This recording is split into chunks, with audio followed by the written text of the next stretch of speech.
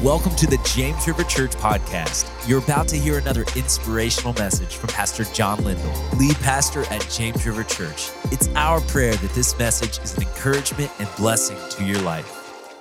Well, this morning, if you have your Bibles, I invite you to turn with me to Acts chapter 11. Acts chapter 11, where the title of the message is Full of Faith and the Holy Spirit. Now, you remember last week we were looking at the last part of Acts chapter 10, and it's that part of the story where there's a major shift in the spread of the gospel. Prior to Acts chapter 10, it goes to people who are of Jewish descent, whether Jewish people in the Jerusalem area or in the land of Israel, whether to the Samaritans who descend from the Jewish people.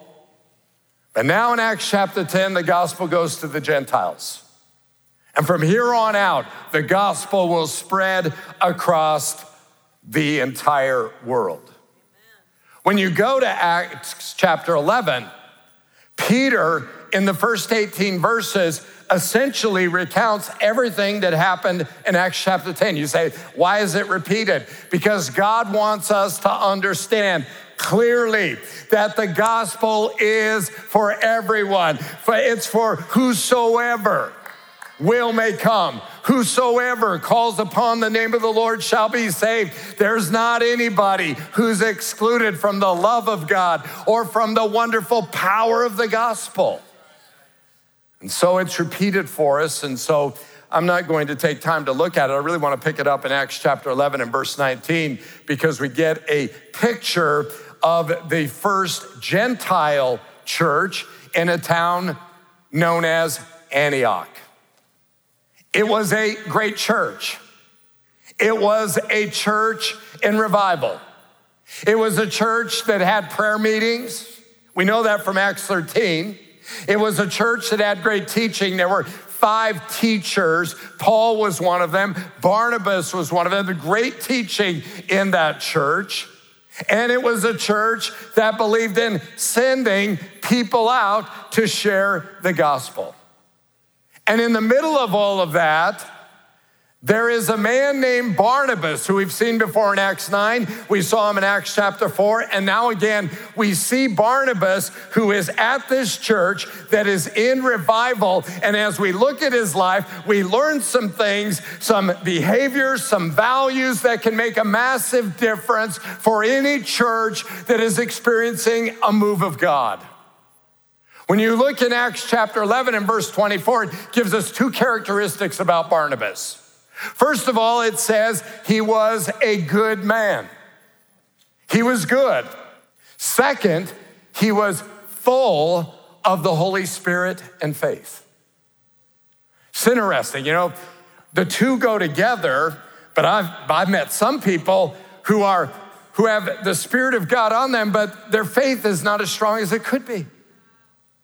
Here's Barnabas. He's full of the Holy Spirit and strength and faith, and we're going to see 7 characteristics from his life that strengthen that church. And my prayer is that you'll take notes and that as we go through each of the 7, you'll say, God, make that a part of my life because that would be the will of the Lord and that would build the church and that would change people's lives. So 7 characteristics that strengthen the church from the life of Barnabas. Number 1. He cared about others. Barnabas is a man who cares about others. Acts chapter 11, verse 19. Now, those who had been scattered by the persecution in connection with Stephen. So this takes us all the way back to Acts chapter 8. Remember, Philip goes in to Samaria, preaches the gospel, a great revival there. But people are scattered like Philip was, and some traveled as far as Phoenicia and Cyprus and Antioch, telling the message only to Jews. Some of them, however, men from Cyprus and Cyrene, went to Antioch. Let me show you where Antioch is. So here's Cyprus right here. You have Jerusalem down there, Caesarea where Cornelius is at, and now Syrian Antioch right up here. Tarsus, Paul is from Tarsus right here. That's where he was born, went to Jerusalem to study, went back to Tarsus, but people came from there, went there, shared the gospel, and a church was started. Not just any church, but one of the great churches in the New Testament. It's a church where revival broke out. We don't have the detailed record we have in Acts 8. We can assume it was very much like what Philip saw in Samaria, that people were not only saved, but people were healed and God was moving. In Acts chapter 11 and verse 22, it says, news of this reached the ears of the church at Jerusalem. So they're hearing about the revival. Listen, when there's revival happening, word gets around, they know about it, and they sent Barnabas to Antioch. I want you to think about this for just a moment. At Jerusalem, they've got Peter, James, John. They've got all the disciples. They've got elders. They have people like Philip, who had that great revival in Samaria. They had men like Stephen, who had been martyred for his faith. But you think of all the people they could have sent to a church in revival. They picked Barnabas. And why did they pick Barnabas? I want to suggest to you they picked him because he had a reputation for caring for people. We see that in Acts chapter 9, when nobody wanted anything to do with the Apostle Paul, when nobody would talk to him, nobody would meet with him. They were all afraid of him because of his past as a persecutor of Christians. Who was the one who had the nerve? Who was the one who was willing to say, he's more valuable than my fear, and I'm gonna step out of my fear and I'm gonna talk to him because I've heard that he's changed. Who believed Paul changed before anybody else did? Barnabas. And because of Barnabas, Paul was introduced to the apostles. Because of Barnabas, Paul begins to build relationships that grow him, that change him, that are beneficial. He'll talk about it later in the book of Galatians. In Acts chapter 4, you see Barnabas's care again, because now the church is growing and there are people who have needs, and the church is needing resource to meet those needs. And so Barnabas says, well, hey, I've got a field and I'm gonna sell it. I'm gonna give the church the money and they can distribute it to people who are in need. Why does a person do that? Because he's a person who cares about people. And here's the thing, when you're in a move of God, God is gonna send people. I mean, on Wednesday night, when we had people stand who had come from out of town and they came here specifically to be prayed for, it just almost is breathtaking to watch it. God is sending people here. We have a responsibility to people who come from afar and people who come from next door, to encourage them, to love them, to welcome them, to reach out to them. The need of the hour is for an army of people who will do more than just come to church and leave, but will come and say, I'm here to be used by God. And that starts with loving people and caring for people that you've never met before.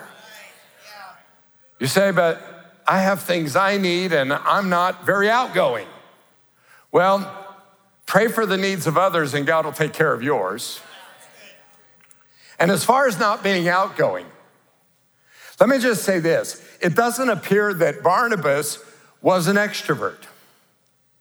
It doesn't appear that Barnabas was necessarily outgoing. What Barnabas was he was kind. He cared about people. And when you care about people, you'll forget about yourself. And that's the best thing that could happen to any one of us. Get our eyes off ourselves. Get our eyes on the Lord. Get our eyes on what he's doing and the people he's sending, and love them in Jesus' name. That builds a church. That changes people's lives. That's what made Barnabas so effective. There's a second thing I want you to notice. He served where there was a need. Now in Acts chapter 11 and verse 22, the news of this reached the ears of the church at Jerusalem, and they sent Barnabas to Antioch.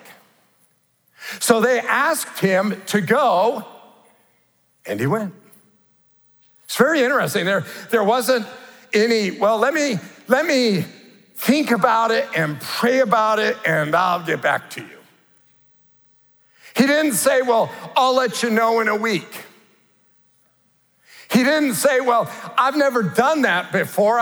I don't know those people. They don't know me, and they're in revival, so obviously things are going really good. Why would they need? He doesn't do any of that. There was a need, and they asked him to meet the need, and so he did. Really, that's the beginning of some of the greatest ministry you and I will ever know. When there's a need and we choose to meet it. You say, well, how would I know the needs in a church of this size? Grow Track is one of the great ways to find out what's going on and where you can be involved. I'll tell you, on Thursday night, it was absolutely spectacular.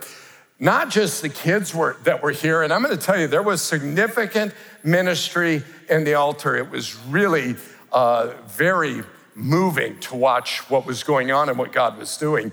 But equally moving to me was to see all of the James River people who really, on very short notice, had said, I want to be a part of that. I'll serve in the parking lot. Talking to somebody Friday afternoon, they're like, yeah, I was out in the parking lot. I was like, really? Well, what was that like? And he was talking about it, but just different people that served. I was so grateful for all the people who came out on a Thursday night and said, if God is moving, I want to be a part of that, and I'm here to serve the young people. Listen, when a person is full of faith in the Holy Spirit, there's an extraordinary yieldedness to go wherever there's a need.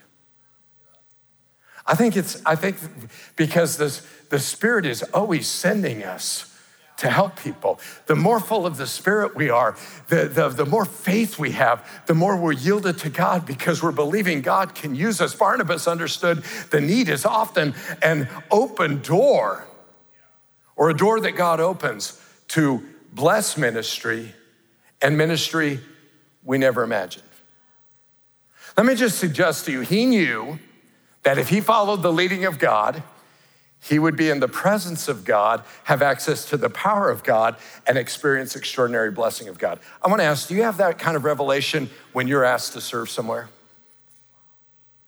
That if you say yes, it's going to open your life to the presence of God in a greater way. It's going to give you access to power because God's going to put you in front of people and saying yes to that you didn't even imagine. So you're going to meet somebody and they're going to say, I've got this need. And all of a sudden there's going to be a power, there's going to be a faith, there's going to be a blessing on your life to bless them. Yeah, that's right. If we only do, and I'm for understanding how God has wired us, I'm for understanding our giftings, but if we only do what we feel gifted to do, we may miss some of the greatest working of God our life will ever see. I mean, again, and I talk about Debbie, and I just straight up say, I love her, so it's easy for me to talk about her, okay? But I admire, there's so many things I admire. One of the things is she just, if there's a need, she's just willing to do it. She didn't jump into women's ministry because she felt called to women. She did not want to do it. But there was a need, and God, the door was open, and she did it, and it changed her. She's been working with our youth team. We got a spectacular youth team, but coming out of COVID, there were just some realities in youth ministry that were very difficult.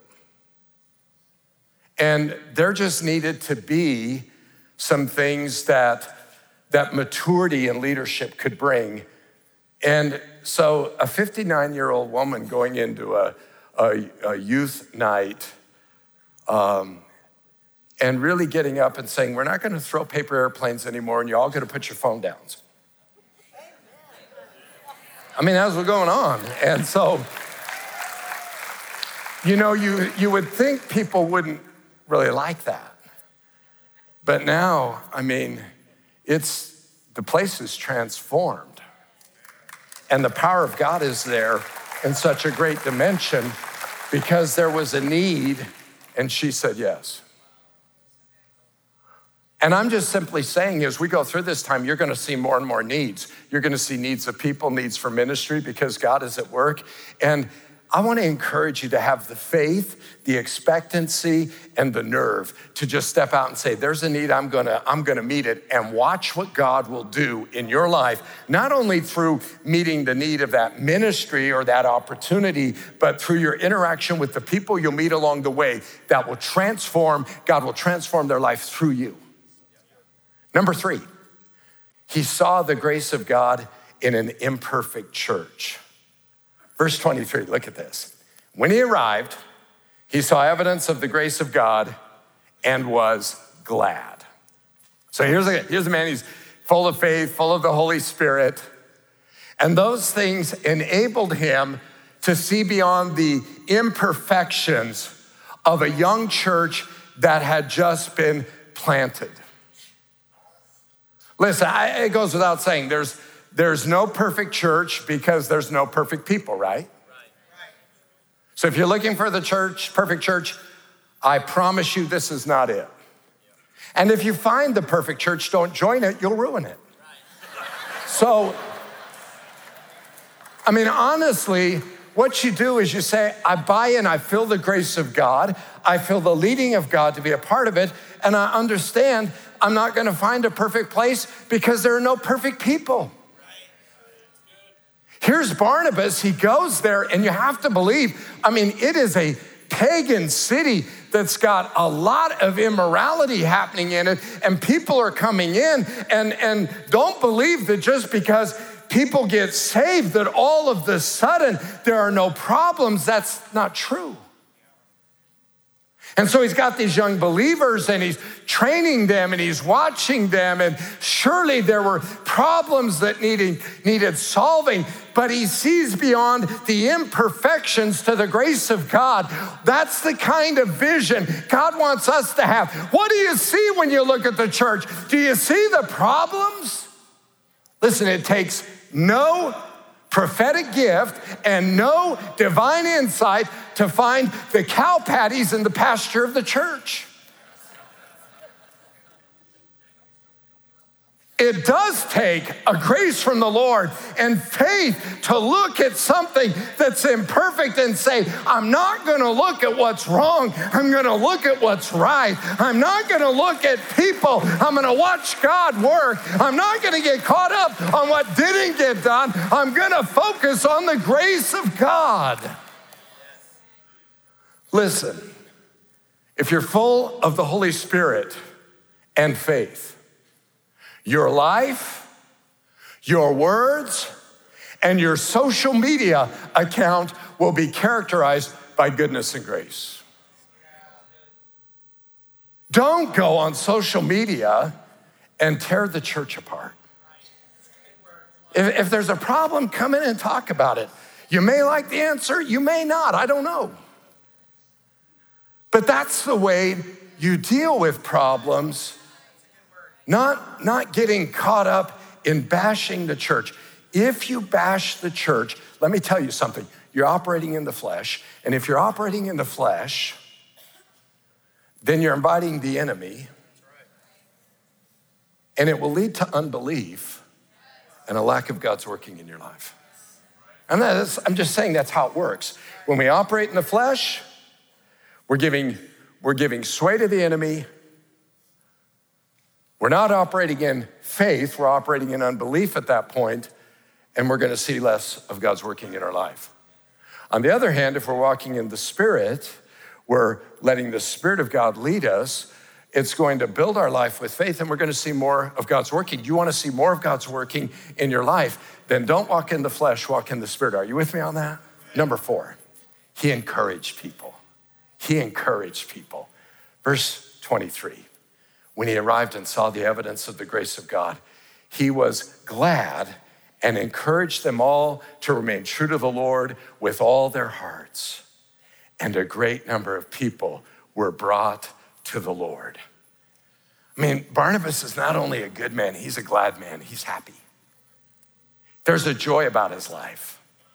He's able, honestly, what gives him joy is he's able to celebrate the goodness of God in the lives of others. And he's encouraging them. And it's such a part of who he is. His real name was Joseph. But he was such an encourager so consistently that the apostles changed his name to Barnabas, which means Bar, son of encouragement. He was an encourager. And you read through the book of Acts, and that's what you see him doing. You see him encouraging people who are in need by selling his field. You see him encouraging the Apostle Paul. You see him encouraging John Mark. You see him encouraging people here at the church in Antioch. He loved to encourage people. And the result was people were getting saved because people want to be in a place that is encouraging. People want to be in a place that's going to build their faith, that's going to tell them about a good God who does amazing things, that's going to let them know, listen, there's hope for you and God will help you. Let's pray about it now and watch what he'll do. That's how encouragement works. You know, one of the easiest ways to encourage people at James River, get in a life group. Do you realize we're launching today 80 new life groups, and in the next couple of weeks, another 20, over 100 new life groups. I mean, you say, well, I tried one and I wasn't a good fit. Try another. I mean, got hundreds of them. There's surely one that's a good fit. You say, I'm not sure I need it. It's not about you. It's about others. What if they need you? Well, I don't know who would need me. Well, you know what? Go and find out. That's what I would say. And listen, you can encourage people with a smile and a warm greeting. We've had many people who said, I was afraid when I came on the parking lot, and our parking attendants are out there, and they're not there to park cars, just so you know. They're not there really even to direct traffic. You know what they're there for? To welcome people. To tell people, hey, I am so glad that you are here. We've had more people say, you know what, when it seems so real and so genuine and they seem so happy, it just set me at ease. And you know what? When we set people at ease as they come in the door, it's gonna open them up to the Spirit of God working in their life, right? A smile, a warm greeting. I'm so glad you're here today. I don't know you, but I see you regularly here, and your faithfulness is an inspiration to me. Say that to somebody. You don't even have to know them to say that. Or maybe a compliment. Thank you for serving here in the early childhood area. I so appreciate it. I'm so grateful for what you do. Or out in the parking lot, rather than honking your horn, thank them. Just say thank you for being out here when it's hot and it's cold and it's wet and you're here all the time. Thank you. I so appreciate what you're doing. Or maybe a kind act, offer to buy their coffee, or they're looking at a book on the bookcase by the coffee bar and say, hey, if you'd like to have that book, I'd love to buy it for you. Or somebody's looking for a seat. Now this is asking a lot. Would you like my aisle seat that I came a half hour early to have? And you know what? You get an extra star or a jewel in your crown because you gave up your aisle seat. You know what I'm saying? I mean, surely you give up your seat for somebody to get saved. Surely you give up your seat for somebody to get healed. Surely you'd give up your seat to have somebody delivered and set free in Jesus' name. I mean, we're just talking about encouraging people. And here's what I love. Let me say this. It's an easy thing to talk to you about this because I see a million examples of it every week.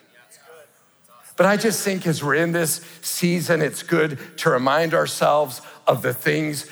Oftentimes we think of them as little things, but they're little things that make a massive difference, right? Well, number 5, he made room for young leaders. Room for young leaders. Verse 25, then Barnabas, so people are getting saved like crazy, Acts 11:24. Barnabas went to Tarsus to look for Saul. And when he found him, he brought him to Antioch. So for a whole year, Barnabas and Saul met with the church and taught great numbers of people. The disciples were called Christians first at Antioch. Here's the impact. So there's where the word Christians came from. You know what Christians means? It means little Christ. In other words, they were so acting like Jesus. They said, you're acting like Jesus. And so they began to call them Christians. A Christian's one who acts like Jesus. And so they're making this massive impact. And you know, what I find interesting about this is Barnabas, here he is at Antioch. People are getting saved. He shows up now. Great multitudes are getting saved. And a lot of people might have, had they been Barnabas, might have thought, well, you know, now finally my time has arrived. Now finally I'm the leader of a group, you know. Hey, praise God for Peter and John and all those guys, but I never got a chance to lead. Now I'm getting a chance to lead, and now I'm getting to show what I can do and how God can use me, and I'm really enjoying the opportunity to lead and to be a part of the revival, and all those things could have been running through his mind. I'm now establishing myself as a leader. But what Barnabas does is, instead of maneuvering for his own status, he goes and he looks for a person, Saul, who will later be known as the Apostle Paul, and he brings him back knowing that the person he's bringing back into Antioch will outshine him in intellect, in teaching ability, and in sheer aggressiveness. He knows Paul knows the Word of God 10 times better than he himself knows. And with that invitation to Paul, Barnabas forever cements his secondary status in church history.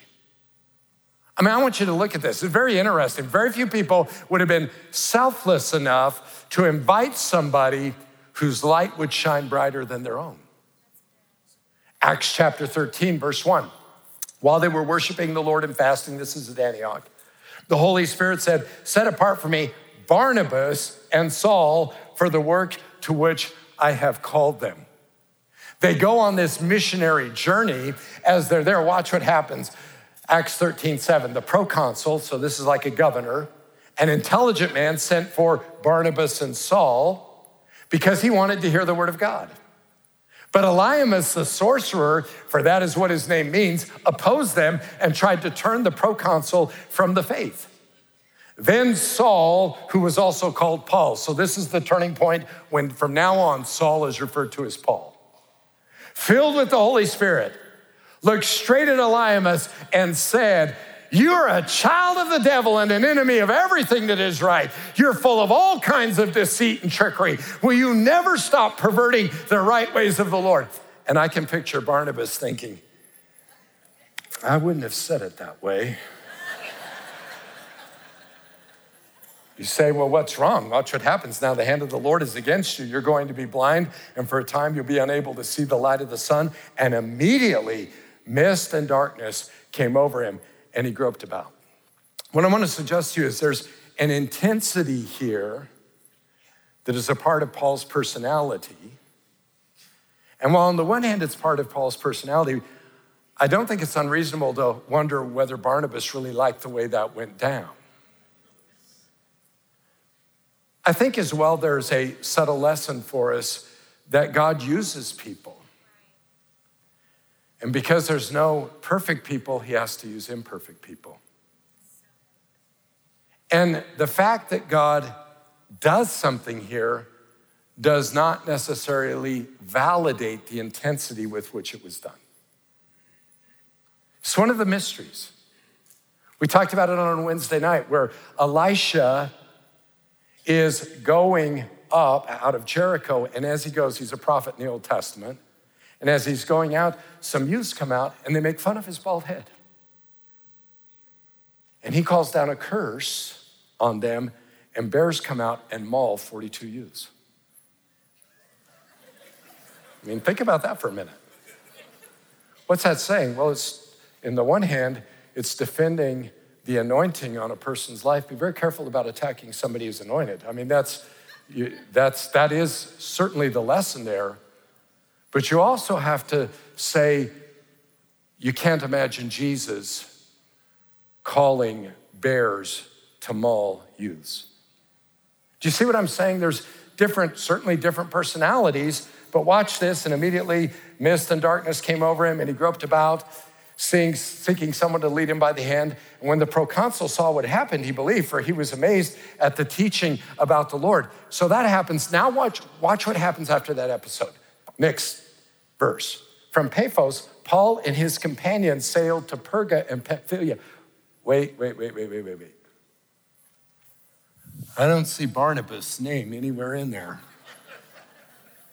It goes from Barnabas and Paul to Paul and his companions.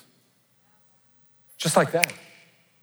Later, we read this later in the chapter, verse 42, as Paul and Barnabas were leaving the synagogue, and again in verse 46, as Paul and Barnabas answered them boldly, and you can follow them over the next 3 chapters, and Barnabas consistently puts the young leader forward. Even though the young leader is going to do it in ways Barnabas probably wouldn't have done it. Here's something that's very, very interesting. I mean, they've got 2 different styles. Let me just add a couple of comments to this. One is that sons of encouragement do have advantages. They're less likely to be stoned than sons of thunder. Both have their own cost. Barnabas would pay the price of obscurity. Explosive Paul would pay the price of beatings, imprisonment, and stoning. It's very interesting. They're both at Lystra. They're both speaking, but Paul's the one they stone and drag out of the city thinking he's dead. And the believers gather around, and many scholars believe raised Paul from the dead. We're going to look at that. And you have to believe Barnabas is one of the believers raising Paul from the dead. And I mean, as soon as Paul's raised from the dead, maybe Barnabas is saying, Paul, I think it was that last line. It's just the way you said it, You're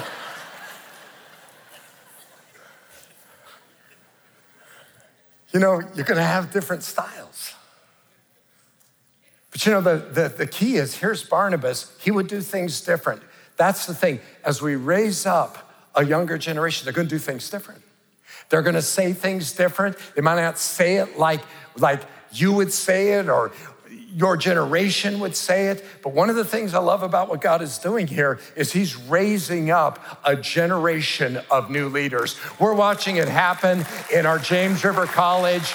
We're placing 90% of our graduates are being placed in ministry. We've got young leaders everywhere. And I, as a senior leader, I love pushing the young leaders forward. Their success is our joy. Well, number 6, he was patient with the failure of others. Now listen, there's going to be people in a move of God who are going to fail. There's going to be people who are going to make mistakes, and there are going to be people who fall into sin. And the question is, how are we as people in the middle of a revival going to handle that? Are we going to give in to the cancel culture? Are we going to, again, jump online and berate them and in the process tear down the church? Or are we going to do what the Bible prescribes, which is to gently, quietly, patiently love people and restore them to kingdom usefulness and credibility? I mean, Paul says this in Galatians 6, brothers, if someone is caught in a sin, you who are spiritual should restore him gently, but watch yourself or you may also be tempted. Carry each other's burdens, and in this way you fulfill the law of Christ. If anyone thinks he's something when he is nothing, he deceives himself. So be very careful if you say, I'd never. Listen, love people, care for people, encourage people. If history's any indicator, as we continue in this move of God, there are going to be people we're going to need to be patient with. There's people we're going to need to be kind with. There's people we're going to need to encourage. There's going to be correction. There's going to be things that happen, but we want to be responsible to love people and to do things in a loving way. I mean, here's Barnabas, and he and Paul are on this first missionary journey, and in Acts 13, from Paphos, Paul and his companions sailed to Perga and Pamphylia, where John, that's John Mark, left them to return to Jerusalem. Sounds fairly benign there, but Paul is the one who will tell it like it is. Acts chapter 15, sometime later, Paul said to Barnabas, let us go back and visit the brothers in all the towns where we preach the word of the Lord and see how they're doing. Who's leading who? Barnabas puts the young leader forward, and the young leader leads. And Barnabas wanted to take John, also called Mark, with them, but Paul did not think it wise to take him because he deserted them in Pamphylia and had not continued with them in the work. And they had such a sharp disagreement that they parted company. Barnabas took Mark and sailed for Cyprus, and we don't hear anything about him again. Doesn't mean it wasn't great. It just means he sails into obscurity in our eyes, but not God's. But Paul chose Silas and left, commended by the brothers to the grace of the Lord. Barnabas believes in people. You know what's going to happen? Paul's going to get down to the end of his life. He's going to be in the Mamertine prison. He's going to be hours away from having his head cut off. And he's going to write to Timothy, send John Mark, for he's useful to me. How could that be, Paul? You wrote him off because Barnabas put his arm around the shoulder of John Mark and said, it's okay, don't take it too serious. Paul's a hothead, but he'll get over it. I'm not against Paul, Paul's intense. John Mark's hurt. Barnabas gets it. Barnabas says, I believe in you, John Mark. And though you left and you quit, I believe there's something in you God can do that's great. Do you enjoy the Gospel of Mark? John Mark wrote that. We just have to have a heart for people. We're not in the business of writing people off. And I get really concerned at times when I watch the church, and I'm talking at the larger church, position itself against people who have stumbled. I'm not advocating a loose view of sin, but I am advocating a Galatians 6:1 response to it.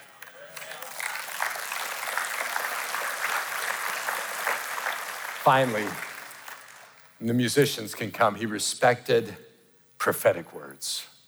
He respected prophetic words. Look at this, very interesting. During this time, some prophets came down from Jerusalem to Antioch. One of them, named Agabus, stood up and through the Spirit predicted that a severe famine would spread over the entire Roman world. This happened during the reign of Claudius, who was the Roman emperor at that time. The disciples, each according to his ability, decided to provide help for the brothers living in Judea. So Agabus said there's going to be a big famine. They took that to heart, said, you know what? We're going to give an offering to help care for people in Judea. And this they did, sending their gift to the elders by Barnabas and Saul. So they believe in prophecy. They believe in the value of the prophetic word. Listen, I want to encourage you. Paul says this in 1 Corinthians, I won't have it on the screen, 1 Corinthians 14:1. Pursue love. Eagerly desire the spiritual gifts, especially the gift of prophecy. And so there's going to be in a season where God is moving, God is going to speak. He speaks through his word, yes. He can speak to our heart, absolutely. But God's not going to let any one of us say, well, I read the word and he speaks to my heart and I don't need anybody else. When you go there, what you're saying is I don't need anybody else. And now you've moved into a realm where you have an isolated approach to your Christian walk. And that's a dangerous thing to do, because if the Old Testament teaches us anything, God sends prophets. But in the New Testament, he sends a different kind of prophet. In the Old Testament, the prophets were calling people back to God. In the New Testament, the prophets are calling the people of God, encouraging them, strengthening them, building them up. And God may want to speak some things to you, and certainly will speak to the church, and certainly is speaking to Debbie and I. I mean, in these 18 months, there have been a number of what I would call significant prophetic words that have been given to both Debbie and to me. You say, why don't you tell us what they are? I keep every one of them and read them. What I do with them, let me tell you how it works. If I get one or she gets one, the first person we share it with is one another. What do you think? Do you think it's true? How do you feel about it? Does it resonate in your spirit? Then we share them with people close to us so that we can evaluate whether the Lord is speaking through this, because we believe he speaks. In 1 Thessalonians 5, Paul says, do not put out the Spirit's fire. In other words, don't quench the Spirit. Do not treat prophecies with contempt. Don't say, I don't need that stuff. Test everything. Hold on to the good. The next verse says, avoid every kind of evil. So you test it, you weigh it, you evaluate it. One of the things is true. You say, well, I don't ever have any prophetic word. My question to you would be, first of all, would you be open to it if you got it? Because the fact of the matter is, in life, both positive and negative, we attract what we value. So if you're a gossip, you'll attract gossip. I mean, that's the negative. You could go down that and trace that through a lot of ways. If you value people who seek God and are lovers of God, you'll attract that. If you value prophecy, you'll attract that. And all I'm saying is, we're in a season where God is working supernaturally, and God is going to speak supernaturally to his people because that's what he does. These are 7 characteristics from the life of Barnabas that strengthened the church. And I think the takeaway for us is simply this. We're in a season that is, by anybody's standards, very unusual. I mean, how do you explain on a short week, 377 people getting saved? I mean, that's stunning. How do you explain being, after a record year of baptisms, hundreds ahead? How do you explain all the miracles I just told you about, but at the start of the service? God has visited us in a very unique and wonderful way. And the response on our part shouldn't be to sit back and say, well, I wonder what's happening next, and not engage it, but to lean in and say, God, I want to be a part of what you're doing. I want to encourage people. I want to care about people. I want to believe in the young leaders, and yeah, they're not going to do it like I might do it, but I'm going to get behind them. I'm going to believe in our next generation, and I'm going to be a part of valuing what you're doing. And it's not about me. And if there's somebody whose star shines brighter, so be it. Who cares, as long as people are getting saved and God is moving? That's where we want to be. So lean in, because God's working, and the best is yet to come.